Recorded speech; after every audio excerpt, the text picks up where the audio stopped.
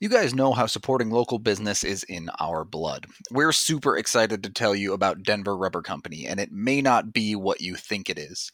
Denver Rubber Company is the most reliable local partner for your long-term projects since 1972. Denver Rubber Company has provided the highest quality of products from custom die-cut gaskets, molded rubber to custom contract manufacturing and custom hoses. And guess what? Snow is coming. We've already had a taste of it. We had some just last night, and you'll need Denver Rubber Company when it comes to anything snowplows. DRC can cut to size and pre-slot most snowplow rubber. The blades can be cut to any length and slotted for mounting to meet your exact specifications. We went and checked out their warehouse a few weeks back, and it was nothing short of amazing. These guys have created proprietary materials that make up the inside of wind turbine blades, and we even witnessed machines that cut material that is used in bulletproof vests. Remember, Denver Rubber Company custom makes it all, and you can purchase products for yourself and, of course, buy bulk at a fantastic rate. They're a family-owned business with loyalty only to the people, just like us here at DNVR. Be sure to call them today for any snowplow needs, custom gaskets, hoses, etc. You can call at 1-800-259-0010 or visit them at drcfirst.com/DNVR and tell them who sent you. And Cole gets another good righty and another right by Cole, a left by Cole this time. Tipped in front by Mikko Rantanen. He shoots and scores. Nathan MacKinnon. Cole J.T. Compher. 877 goes now. Gabriel Landeskog. Collective hugs. 29 and 92. Save made by Grubauer. Move over, Picasso. This piece of art is by MacKinnon. My goodness gracious.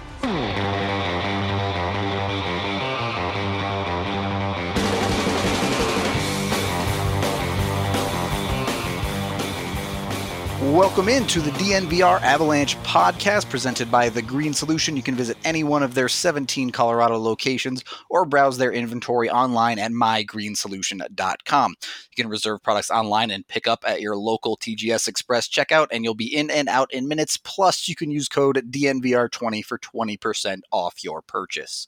I'm Nathan Rudolph. He's AJ Hafley. We are here to answer a bunch of your questions on another Thursday, as the Avs seem to like playing on Fridays quite a bit this month. Obviously, the big question on everyone's mind that we're just going to kind of lump all of you who asked this together in the first segment. Mikko Rantanen is out. The update sounds like it's a week-to-week situation. There's no tears or anything like that. We'll know more sometime next week. When it comes to replacing him, things are also starting to become a bit clearer as well. AJ, it sounds like they want to give Compher the opportunity there. What do you make of that? Well, this is the value of Compher, right? Yeah, of course. The ability to move anywhere in the lineup, essentially. Right. When they gave him the 4-year deal at 3.5, they said, hey, what we really like about this kid and committing 4 years to him is that he can do lots of stuff. He can move all over. And he can play him in the middle six. Right now, we've got him on the top line. But we're a big fan of his ability to move around. And that's the number one thing that you really liked with him was the versatility. And it sucks that we are 9 games into the season and having to see the Avs utilize that. But you do have to feel like this is essentially your roster working as intended. Because you're never going to replace Mikko Rantanen, but you can at least remain productive while he's out. And I think Compher's as good a bet to do that as any. And I'm fine with this. It's not what I would have done, but at least there's logic to it that you can get behind. Hey, your fourth line has been really solid. Your second line just had a great road trip. Don't mess with success, and you trust that Landeskog and MacKinnon are, hey, those are two of your two best forwards. Okay, we believe in those guys going forward, so we're going to keep them together, and we're just going to move somebody up there.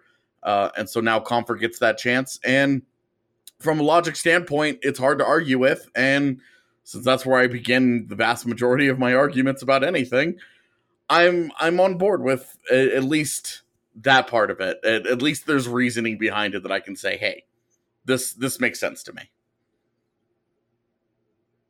Yeah, I mean, I do understand the reasoning. I like Compher. I think he's capable of filling that role, at least short term. To some extent, I understand why they might want to avoid Burakovsky in that role.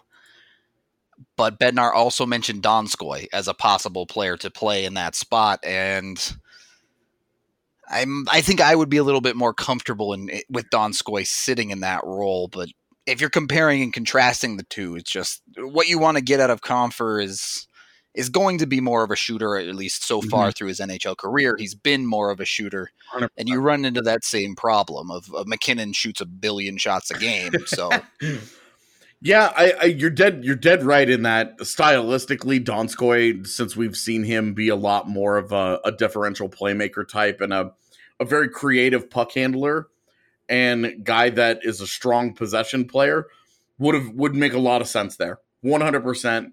I also think that he does a lot of good work next to Kadri and Burakovsky, so it's hard for me to really feel strongly about not breaking up that second line when we just saw the road trip that they had.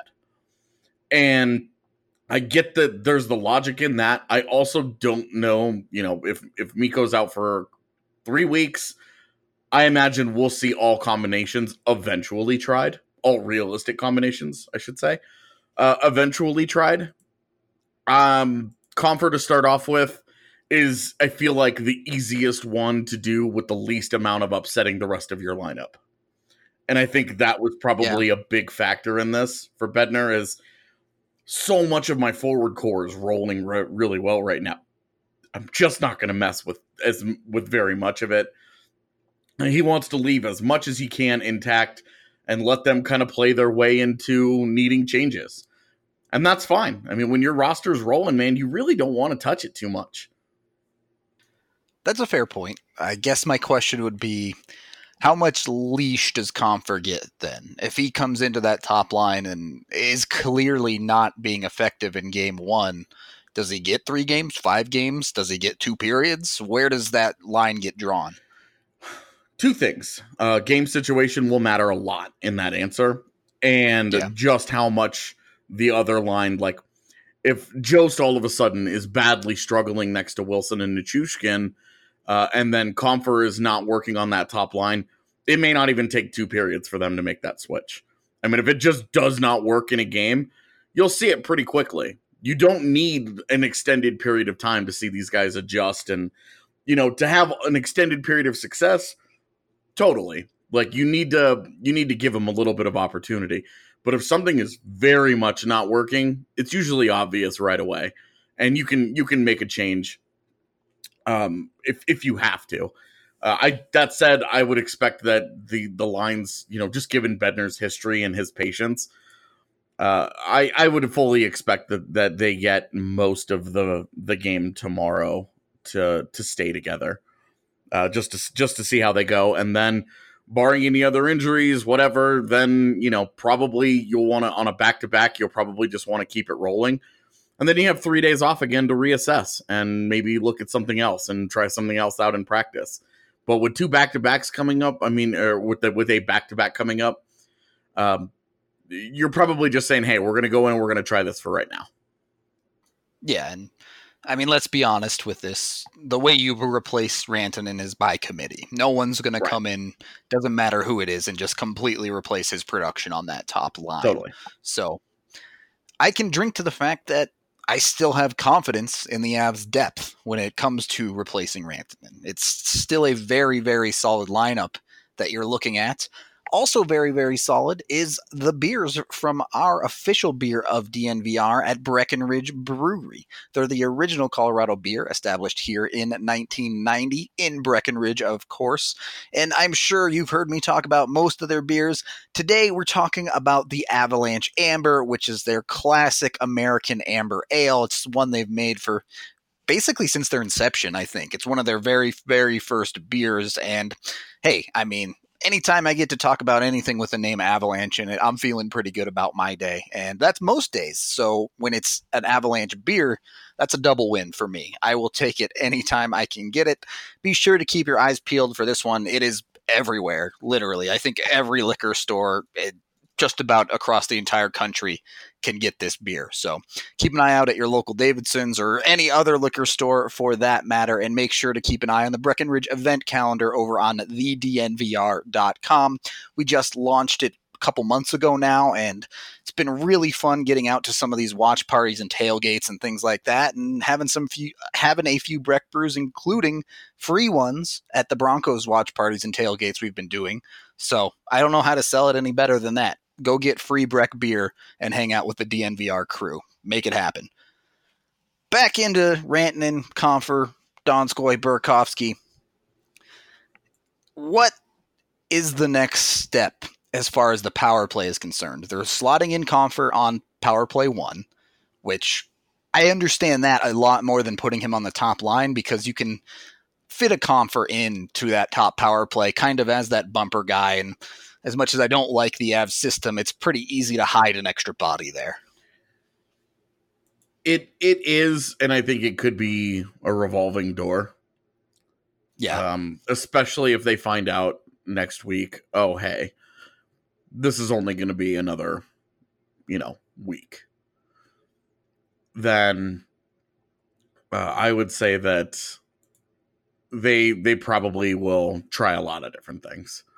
If this ends up being closer to the 4 to 6 weeks, and they, when they reassess next week, and that's really what they're feeling like is, hey, this is going to be more like 4, I think they'll try and go with more stability, because you do want your roster to eventually settle into that. And knowing that Rantanen is coming back, you do want to be able to say, hey, when he comes back pretty quickly, we want our guys to be able to go back to being in comfortable spots with these other dudes. So I really think they're overshooting here, because I don't think it's realistic that Compher is your long-term answer here. Otherwise, we would have seen a very different Compher the last 2 years. But if it works and they're just fine, that's great. Like, you're not going to complain about that, and you just rock and roll. And then, when Rantanen comes back, you just put it back how it was. How much of this falls on Nathan MacKinnon being the player everyone's waiting for him to be this year? Because it's got to happen. That's where it sits, right? I mean, let's be honest, Landeskog has not played great over the last handful of games either. So really, the team needs MacKinnon to step up. Yeah, the last game I really felt really strongly about Landeskog's play was probably Washington. Yeah, that sounds about right. It's been a bit of a struggle since that own goal against Pittsburgh. Yeah, he was awful in that whole game leading up to the own goal.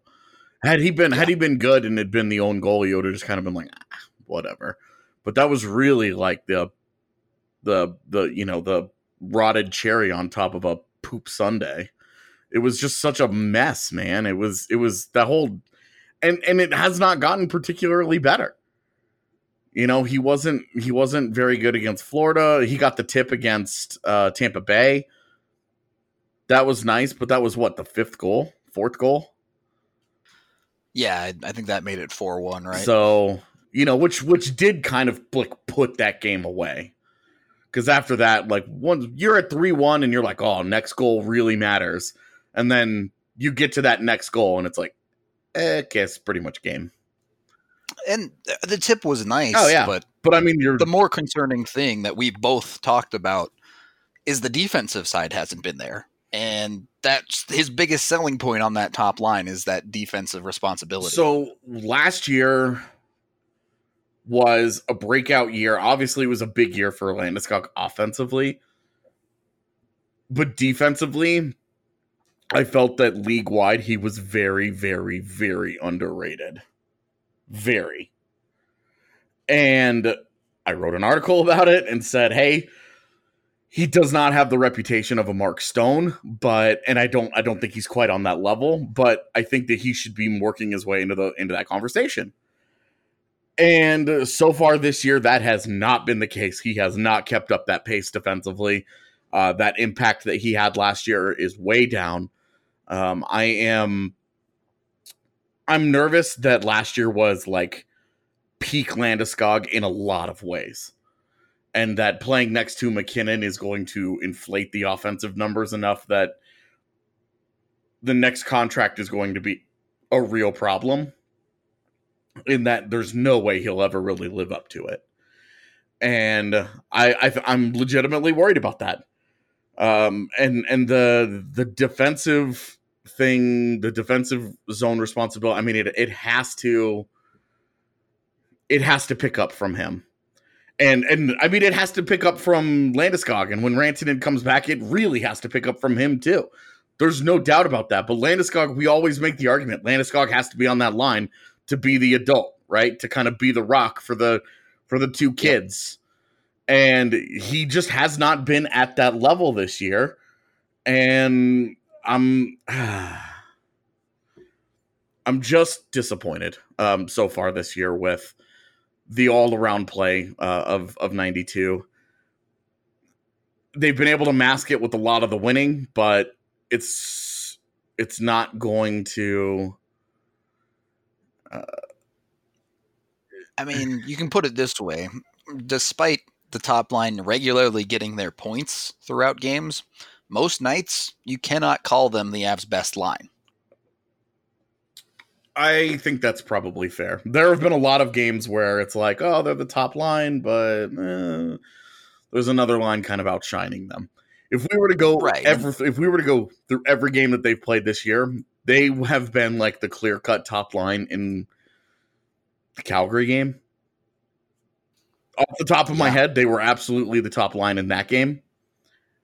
But then after that, it's arguable. And it's a nice problem to have when you get 3 goals from your second line one night, 3 goals from your third line the next, and things like that. And like we say this under the caveat of all of these guys are still producing points at a stupid rate because they're unbelievably talented. Yeah. And they're finding ways, they're finding a way to pot a goal every single night to keep the point streaks going and all of that. But really, the dominant play has not been there like we saw from last year. And when Rantanen comes back, I think if they have another week or two like that, we need to really revisit the conversation of breaking the lineup.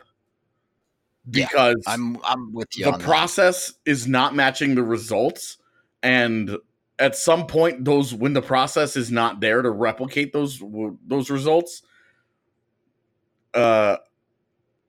you're not going to continue to see them, no matter how good these guys are. There will be a point where those results dry up.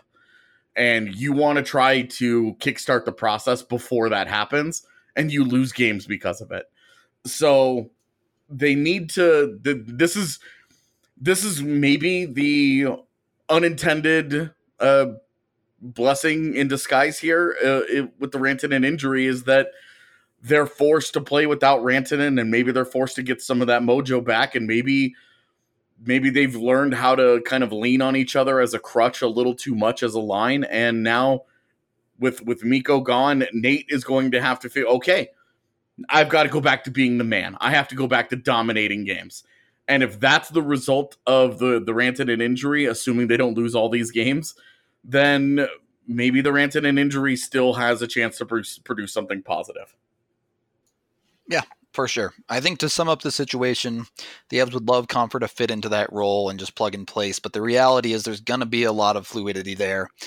And at the end of the day, MacKinnon needs to be the top dog. And if you are in need of a top dog electrician, for over 35 years, Piper Electric has been the most fairly priced, dependable, and trustworthy electrical contract companies in the Denver community. If you call 303-646-6765, they'll give you the DNVR back-to-school hookup and save you 20% off your next service call.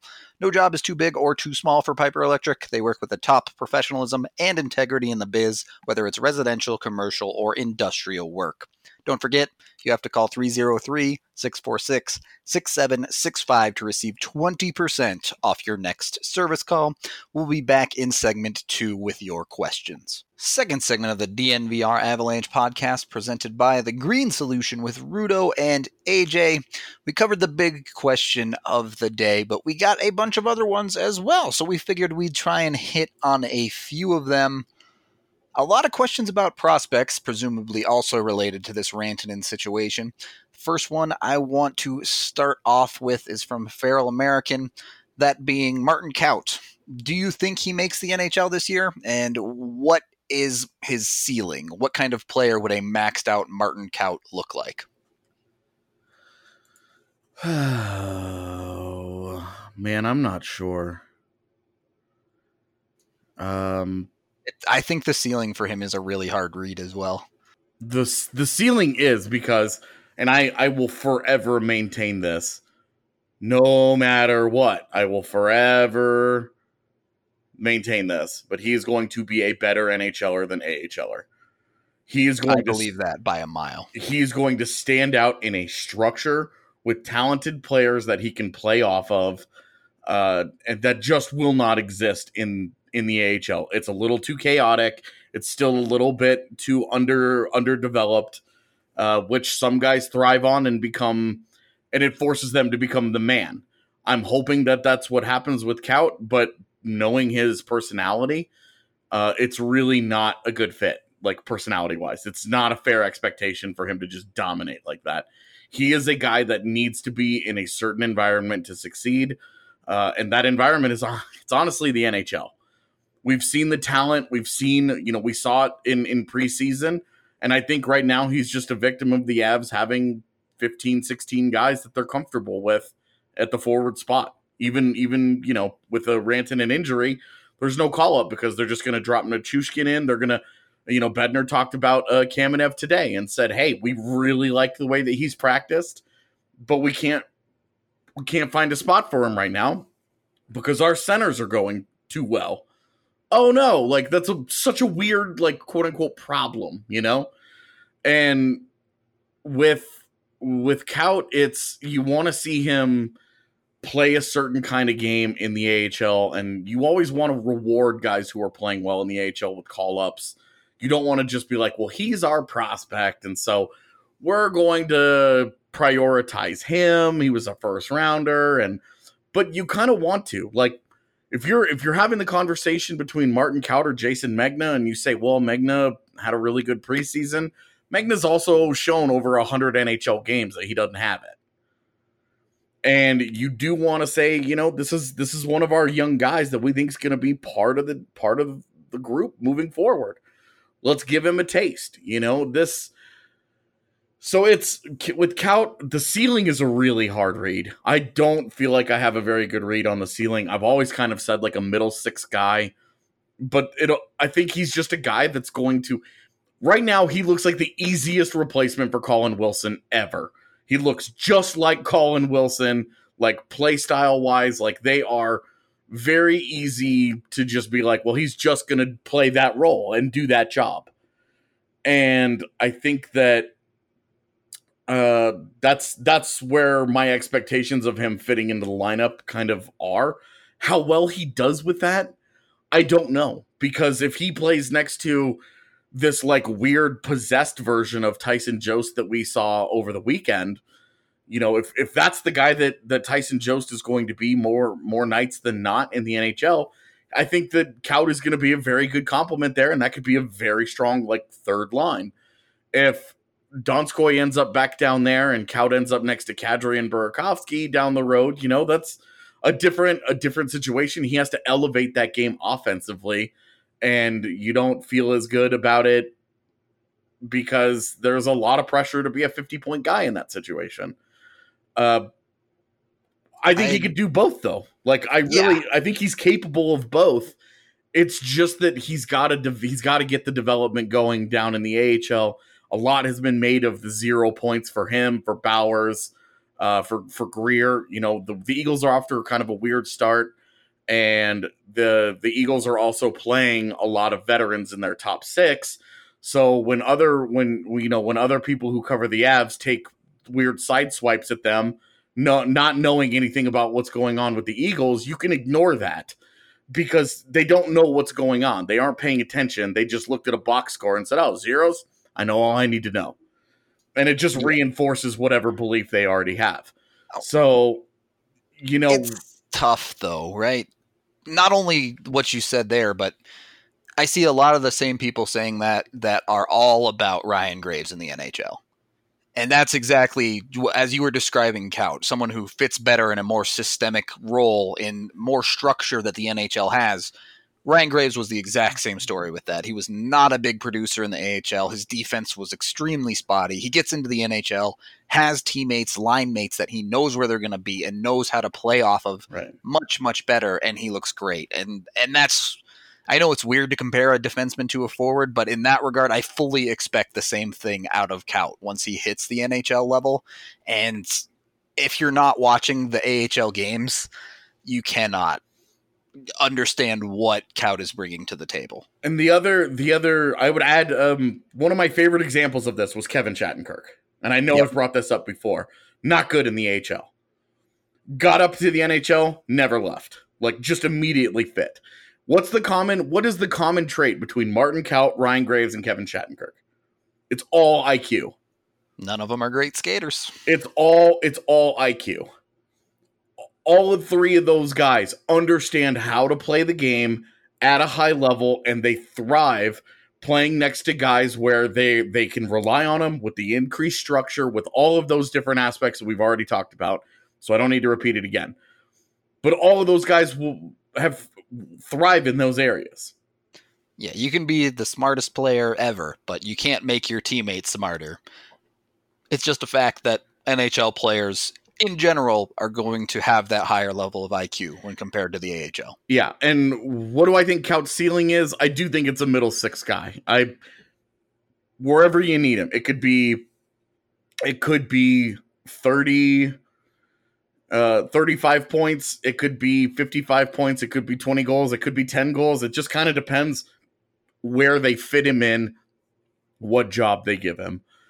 Because I think that's going to play a big role in the kind of production. He's a guy that will play off of the talent around him and whose level can rise and kind of fall with the situation that he's being put in. So it's very hard to get a feel on the future, but I still think it's very bright, and I'm still very excited about him as a prospect.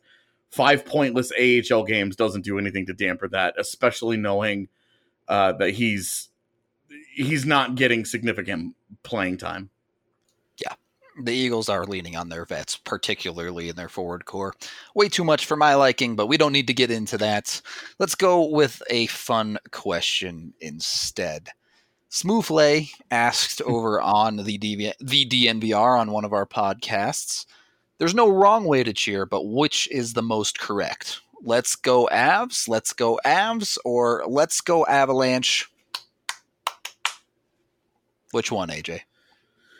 I like let's go Avs personally. I think it just to the ear, it sounds good. And it's very effective at drowning out opposing cheers because Avs is short. Yeah. And it's sharp. And so you're able to get back into let's go Avs while they're saying whatever their stupid team name is. If you're going let's go Avalanche, then it's just turning the arena sounds like let's go burger with a burger. And I don't like that as much. I like the sharpness of Avs personally. Just to my ear, I like the sound of it. That's the way it is. It should be let's go Avs. Well, of course we agree on this. God.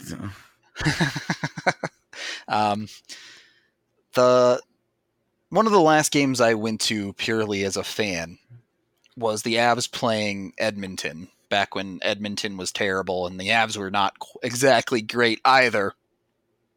And the Let's Go Avalanche chant, just like you said, devolved into Let's Go Edmontanch. Yeah. And it's like, what is this? Is this a neutral site game? I can't even tell. Yeah. So it makes me think of that that funny internet meme from a few years ago with the dog attacking the sprinkler. where Yeah. the sprinkler is like shooting into his mouth, and the caption is "Warp Garble." Yep, exactly. That's what it sounds like to my ear every time. Every time I hear it, that's like the mental image that it conjures up, because it's just like mishmash, and you're like, okay. All right. How about this though? Let's go Avs or go Avs go. I don't like Go Avs Go. It just makes me think of a South Park episode. Okay. It makes me think of the Leafs, so maybe South Park is better than that at least. There was a South Park episode called Go God Go, and it just makes me, I don't know why, it just makes me think of that though. All right. It's a really arbitrary reason to not like a chant, but I don't, and so that's just it. Chants are pretty arbitrary as it is, to be fair. So I guess that's true. Yeah. actually, you know what? We can go ahead and end segment 2 there. We spent most of it talking about Martin Kaut, so I guess we were pretty passionate about that one, but we got a number of other questions coming up for you in segment 3. But first, you guys know how awesome the DNVR fam is, especially all of those of you that have come out to some of our watch parties. But we also have multiple subscribers that have partnered with us to help promote their business. Just like Denver Rubber Company, Chad with Houselift has an incredible service for you. If you or your friends are thinking about selling your house, but it's not in tip-top condition, go to houselift.com. They'll show you how to maximize your profit. If your house is in need of an upgrade, Houselift can assist in eliminating all of the stress of the remodeling process while matching the current trends that buyers most desire. And get this, there are 0 upfront costs from you, the homeowner. That's right, you won't pay for any of the costs of the remodel until your house closes. Houselift will handle everything from the contractors to the design while managing all of the costs. And here's what you need to do. Head to their website or Facebook page, which you can find at houseliftcolorado.com, and check out the incredible remodels Houselift has done for other homeowners here in the metro area.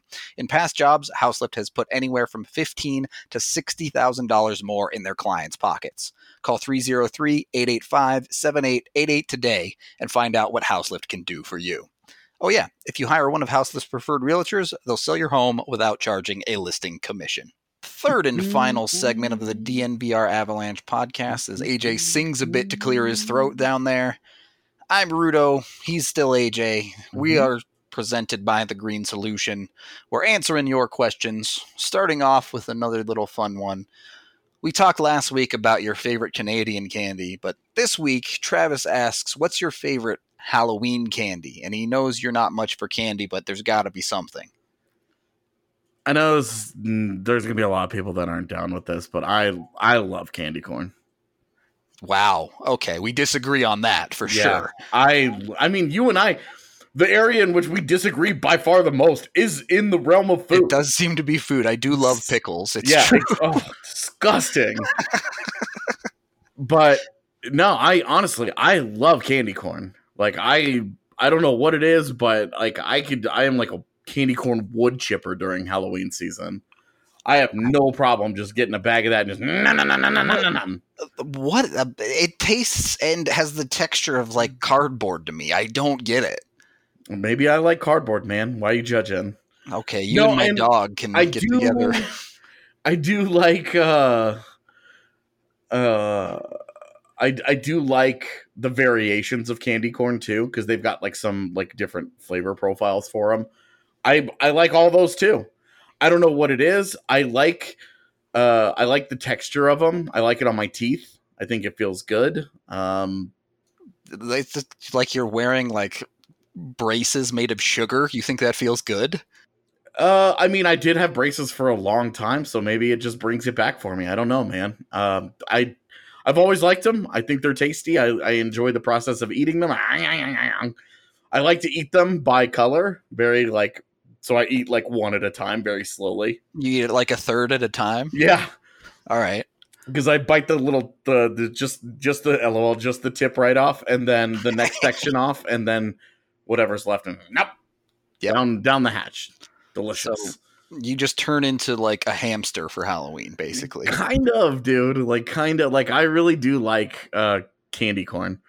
If I had to go with like an actual like a candy, like a candy bar,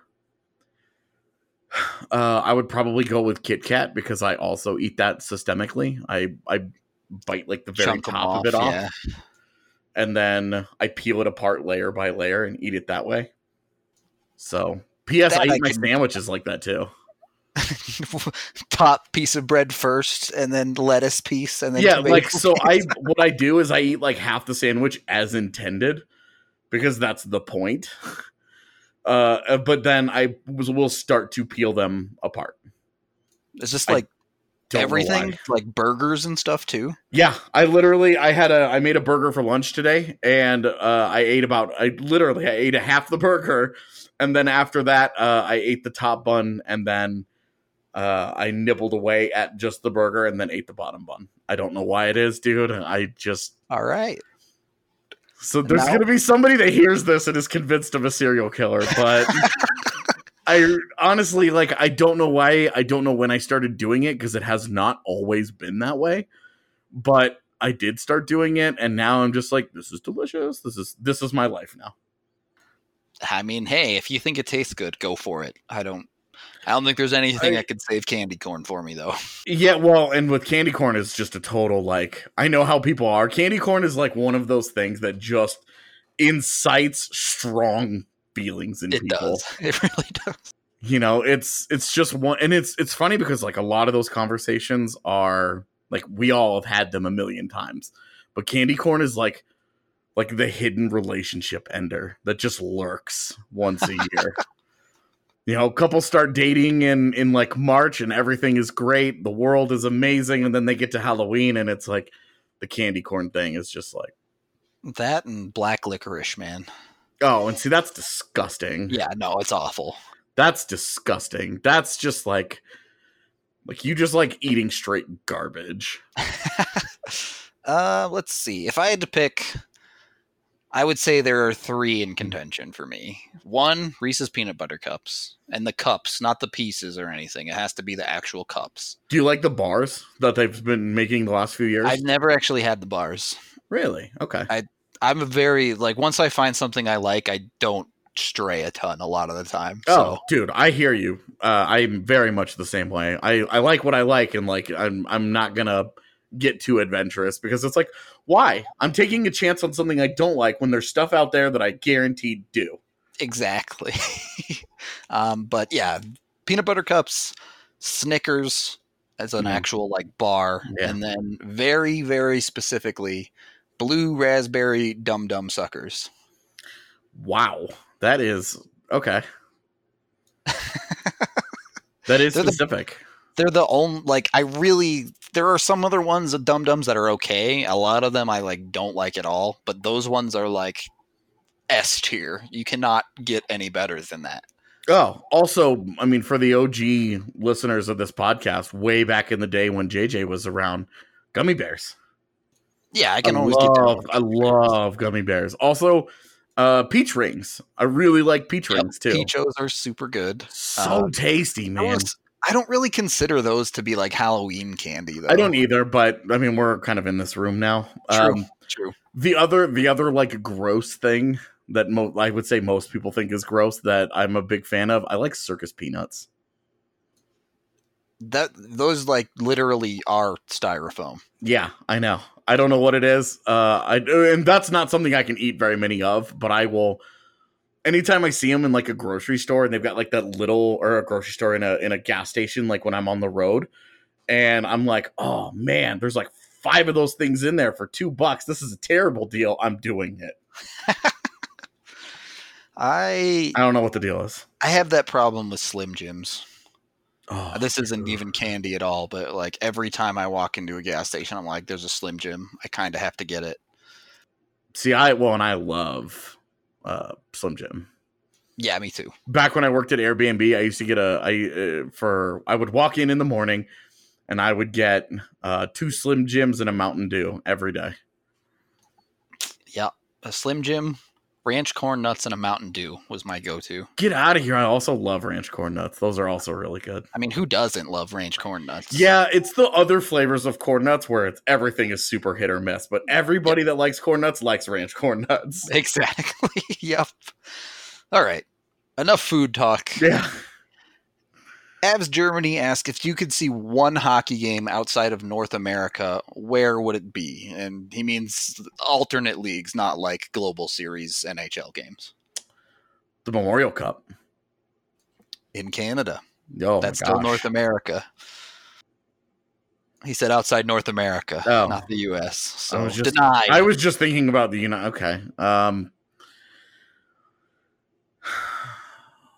don't know.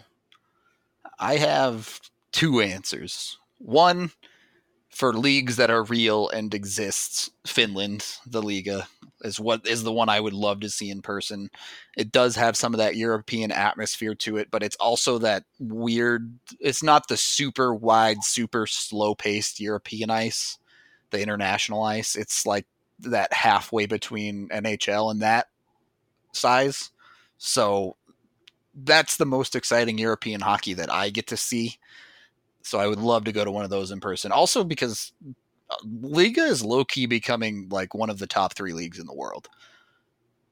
And then the other one I would love to see is to go to like Africa and see that. I think it was the Zimbabwean team. I can't even say the word Zimbabwe, but that Sidney Crosby and them played with a couple of years ago. That'd be pretty wild just to like hang out with people that barely even know what hockey is and watch them play. I think I would go with New Zealand. Okay. Because I want to go hang out with Casey Lucas, former BSN Avalanche writer for us who calls games down there for the New Zealand League. No way. I've probably heard him. And she's great, dude. And she's one of the best people on the planet. And she is a lot of fun. She came up here with her now husband for the Stadium Series game against Detroit a couple years ago and stayed at our place. And she's just an awesome human being. And I've always wanted to get down to New Zealand and check out their hockey scene because it's small, but it's really passionate. And their infrastructure is constantly improving. Like they finally got plexiglass for the arena. So, because they did have like a bunch of netting around the arena outside of like the regular sized boards. And then they got glass and like it's constantly getting better. Right. And I just think that would be a lot of fun to go down there to see Casey. Obviously, anywhere in any of the big European leagues, I think it'd be great to catch a game in all of them.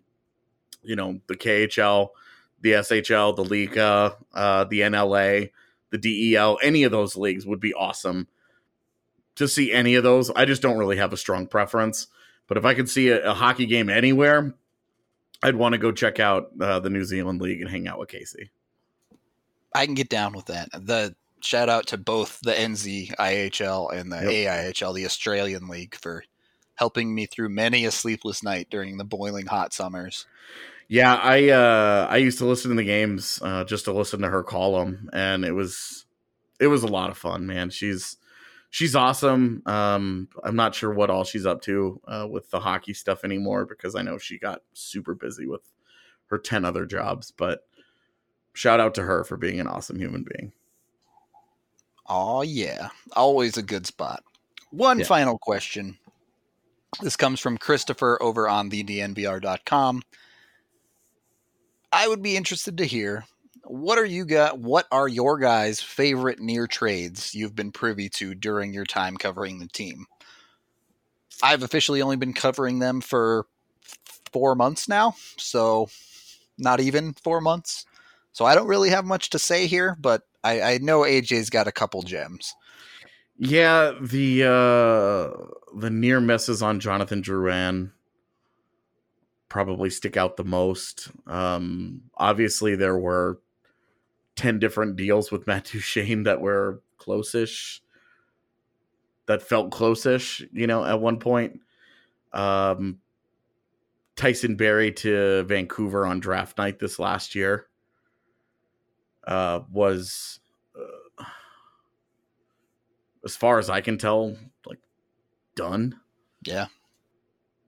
Everybody thought that it was happening. All the parties involved thought it was happening. And then it just didn't. So I think that one and that one would have been fascinating because I haven't nailed it down, but that would have been. I think the Avs would have been. I probably would have taken that over the Toronto deal that they got, and I say that as a very big Nazem Kadri fan.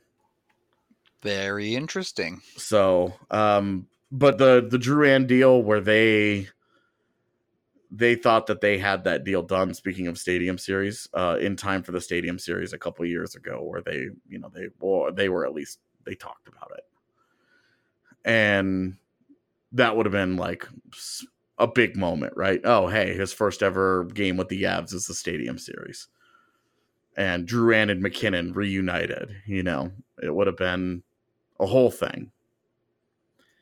Yeah, Patrick Waugh always had a flair for the theatrical. Well, and he loved Jonathan Drouin. When he was GM of the Remparts, he tried to trade like half their organization to get him. And Halifax said no. And then they got into the NHL and he was like, well, McKinnon's better, so we're going to draft him. But now we have to try to trade for that dude.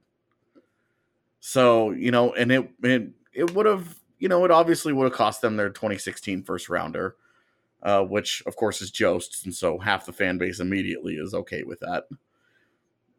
But it's, the specifics of it were interesting enough that you could look at it and say they might have been better off with that than what they did. But I also don't think Drouin is okay. He hasn't developed into the star. Yeah. Yeah. Has not, he's like a 50 point guy. He's okay. And he's signed for a handful of years at a very reasonable price. And that's fine too.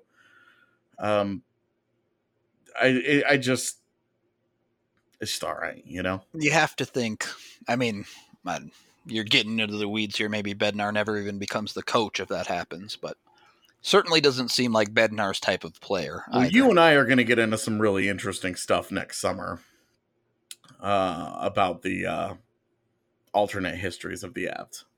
Yeah, some of that stuff gets pretty wild when you start digging in. Yeah, I would also say that the other one that sticks out, a Duchesne Carolina deal. That was a draft day one too, wasn't it? Yep, that was discussed once upon a time. That would have involved Noah Hanifin and some stuff. So. That could have been very interesting because obviously then Sam Girard doesn't happen and they don't get Bowen Byram and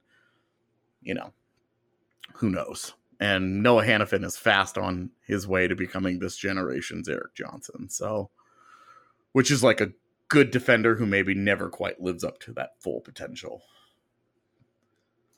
Yeah, that's actually a really good way to put it for Hanifin, I think. Yeah. All right. Well, we'll leave you with just a little taste there. Which of those was most intriguing to you? Personally, the Duchesne one. Why is that? It was at a time where I think just about everyone had come to terms with him being gone, and most people, even at the draft, were already ready for that to be done and over with. And now, in hindsight, looking back, how much of a stud does Sakic look like to end up not getting that deal done and then waiting out and just murdering Ottawa? Well, and the underrated one in that was Nashville, man. Yeah. Because Nashville would not give up their first round pick, and they would not give up Eli Tolvanen. Otherwise, they would have been able to have both Duchesne and PK Subban. And instead, they turned around and they refused to give up that first. And then they gave up that first eventually for Ryan Hartman. Yeah. And then Eli Tolvanen is still sitting around in the minors trying to figure out how to play defense in the AHL. He had that great year in the KHL after in his D+1, and everybody in the inevitable 1 year later redraft had him going ahead of Cale Makar. And now it would cost them more than it would have cost to get Duchesne for them to get Cale Makar. So that was one that I always thought was interesting because they just could not get over themselves. Oh, we've got to keep our first. So just in case I want to go after somebody at the deadline. Well, you passed on Matt Duchesne to get Kyle Turris, who, like, at the time, of course, and some of this is hindsight, right? Knowing that Kyle Turris has been a disaster for them, at least last year. I think he's off to a very good start this season. But Turris was a disaster for them last year. Knowing that, I feel like, makes the Duchesne thing feel a lot worse because ultimately them giving up Gerard and a first rounder and Tolvanian just to get Duchesne straight up doesn't really feel like that big of a deal. Yeah, it's a three-way trade where you look at the end results and you go, the Avs are so far ahead of both of the other teams in the deal that it's just laughable. Yeah, and obviously, like, the Ottawa part of that is just, like, a mess. Because of everything that happened with that. No need franchise. To really rehash all that out again, yeah. But that was the one that I thought, I thought the with Nashville was the most interesting. I thought the Carolina one was strange because they just seemed so stubborn about it. Like, they just seemed so, like, we refuse to go and do this. We want to go do this. We have the pieces to do this, but we just will not do it. And then they ended up moving Hanifin anyway. Yeah, a year later. And did a great job with it. Like, that might have ended up being a saving grace for both of them because they did a great job moving Hanifin in the Dougie Hamilton deal, and the Avs did a great job moving Matt Duchesne on their own. Obviously the Duchesne side of things worked out, but it is interesting on Carolina's side that you look at them now and you go, boy, they really didn't need Duchesne, did they? I still think that center is maybe the one area where I'm iffy on that team. But no faith. But I mean, ultimately, like, the guy they drafted with the pick that they would have had to give up in that deal is going to be the one that plays that role behind Sebastian Aho in Netchus. Yep. So, it's pick your poison. Very much so. Before we get too much deeper into the weeds on what could have been around the NHL, probably a good place to call it, but just kind of wrapping up things. The Avs going to Vegas tomorrow. Sans Rantanen. They've never won in that building. What's it going to take? Repeat the question. The Avs play Vegas tomorrow in the afternoon. They've never won in Vegas. What's it going to take to get that first W in that building? Goaltending. Make it easy. Yeah. Philip Grubauer, come to play. Yeah, I think it's Gruby. He's got to get the shutout for it to happen. That place has quickly turned into a house of horrors for the Avs, except in the preseason. I think that's Nevada Day arguably changed the fortunes of the Avs 2 years ago. Time to get it back. There you go. A lot of this season seems to be about exacting some revenge. The Avs have not forgotten those blowout losses of the past. Yeah, I mean, some of these guys are, I mean, obviously you got proud dudes, but some of these guys have taken some hits. They've got some NHL scars. And now that they're good, I'm sorry, but there's no way they're not thinking about exacting revenge on everybody who made them look bad. And arguably nobody made them look as bad as the expansion Golden Knights blowing them out 7-0 in their 9th ever game. Yeah, I got no argument with that. That was before everyone knew Vegas was hella legit. Right. So if revenge is what they need to run on without Rantanen, or revenge for Rantanen, why not? Even though nobody but himself hurt him. But yeah, go out there and get a piece. We're going to go ahead and end it there, as the Avs do have the back-to-back. We will be back tomorrow with a post-game pod talking about the Vegas game, maybe previewing the Ducks game coming up after that. But as always, thank you for listening, and you will hear from us again tomorrow. You guys may or may not have witnessed our very own Ryan Koenigsberg experience a pretty rough hangover experience after the Broncos draft party and preseason game at Blake Street Tavern. If you haven't, this video is worth checking out on Facebook at DNVR Broncos.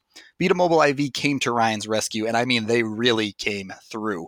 Vita Mobile IV comes to your home, office, dorm room, or wherever you need some serious hydration. Vita Mobile IV is made up of professionals passionate about preventative health and the benefits of IV therapy and alternative medicine. Recover and recharge with Vita Mobile IV. Download their app, request a skilled IV drip therapist, sit back and relax because they come to you. Don't forget to use promo code HYD20 and save 20% off your first IV drip. Visit VitaMobileIV.com today to learn more, or you can just download their app and book your appointment. That's HYD20 to save 20%.